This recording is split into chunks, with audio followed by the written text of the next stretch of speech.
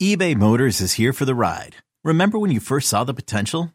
And then through some elbow grease, fresh installs, and a whole lot of love, you transformed 100,000 miles and a body full of rust into a drive that's all your own. Look to your left. Look to your right. It's official. No one's got a ride like this.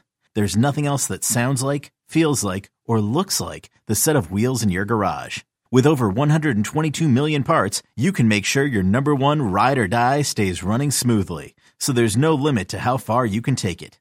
Brake kits, turbochargers, engines, exhaust kits, roof racks, LED headlights, bumpers, whatever your baby needs, eBay Motors has it. And with eBay Guaranteed Fit, it's guaranteed to fit your ride the first time, every time, or your money back.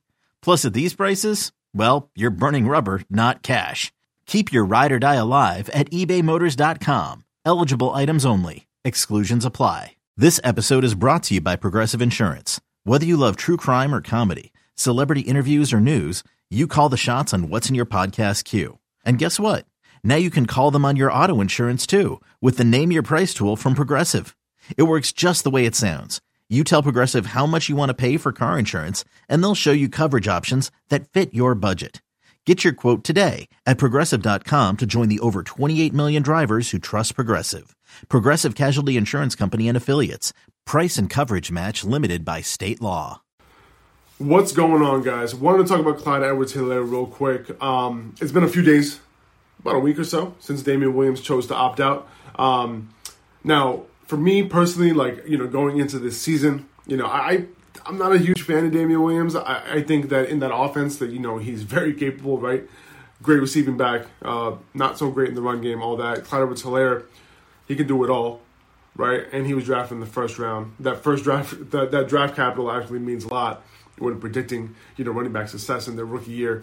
But yeah, now that he's opted out, Clyde Edwards-Helaire, his only competition is Darwin Thompson, Darrell Williams, DeAndre Washington. Don't forget about him, who I think is the dark horse to actually be the handcuff, I guess, or the guy who might, fill in for Clyde Edwards-Helaire when he gets off the field, because he can kind of do it all a little bit as well. Remember, Darrell Williams was playing ahead of Darwin Thompson last year. He couldn't make it past Darrell Williams. That says a lot about him. Right, and then DeAndre Washington, he has a complete skill set. He can catch the ball and all that, so I think he can do, similar things that Damian Williams was able to do, if Clyde Edwards-Helaire were to go down, for example. So I kind of think that's how the backfield is going to shape up. I think that Clyde Edwards-Helaire can easily 65% of the snaps at least, and that's really all you need to be a top 5 running back in Andy Reid's offense. Jamal Charles, he wasn't getting a shit ton of catches. I mean, he was a special talent, right? I'm not comparing these guys, but a part of that is the offense, right? And you got to take that into account here. Now, which running backs am I going to take before Clyde Edwards-Helaire?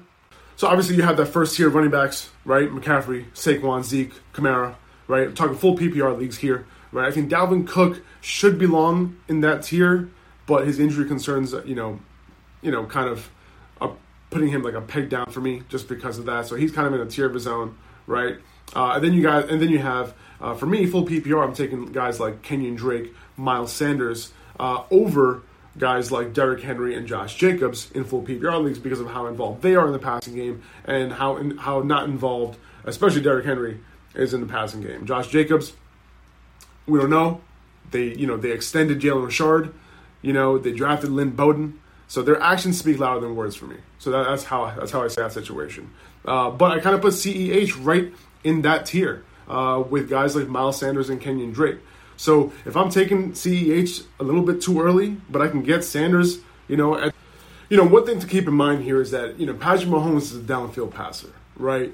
And, he's a weapon, right? And we know what his skill sets are, right? And for him to dump it down a million times to his running back, might not be the best use of a play, right, on a per play basis, right? And listen, the running backs are going to get a ton of balls, but to think that Edwards-Helaire might come in and catch like 70 balls, 75 balls, that might be reaching a little bit in this offense, right?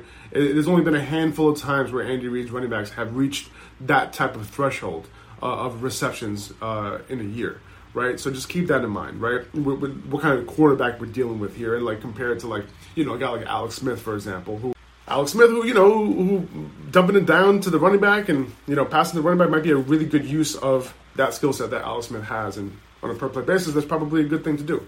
But for Patrick Mahomes, it might be different.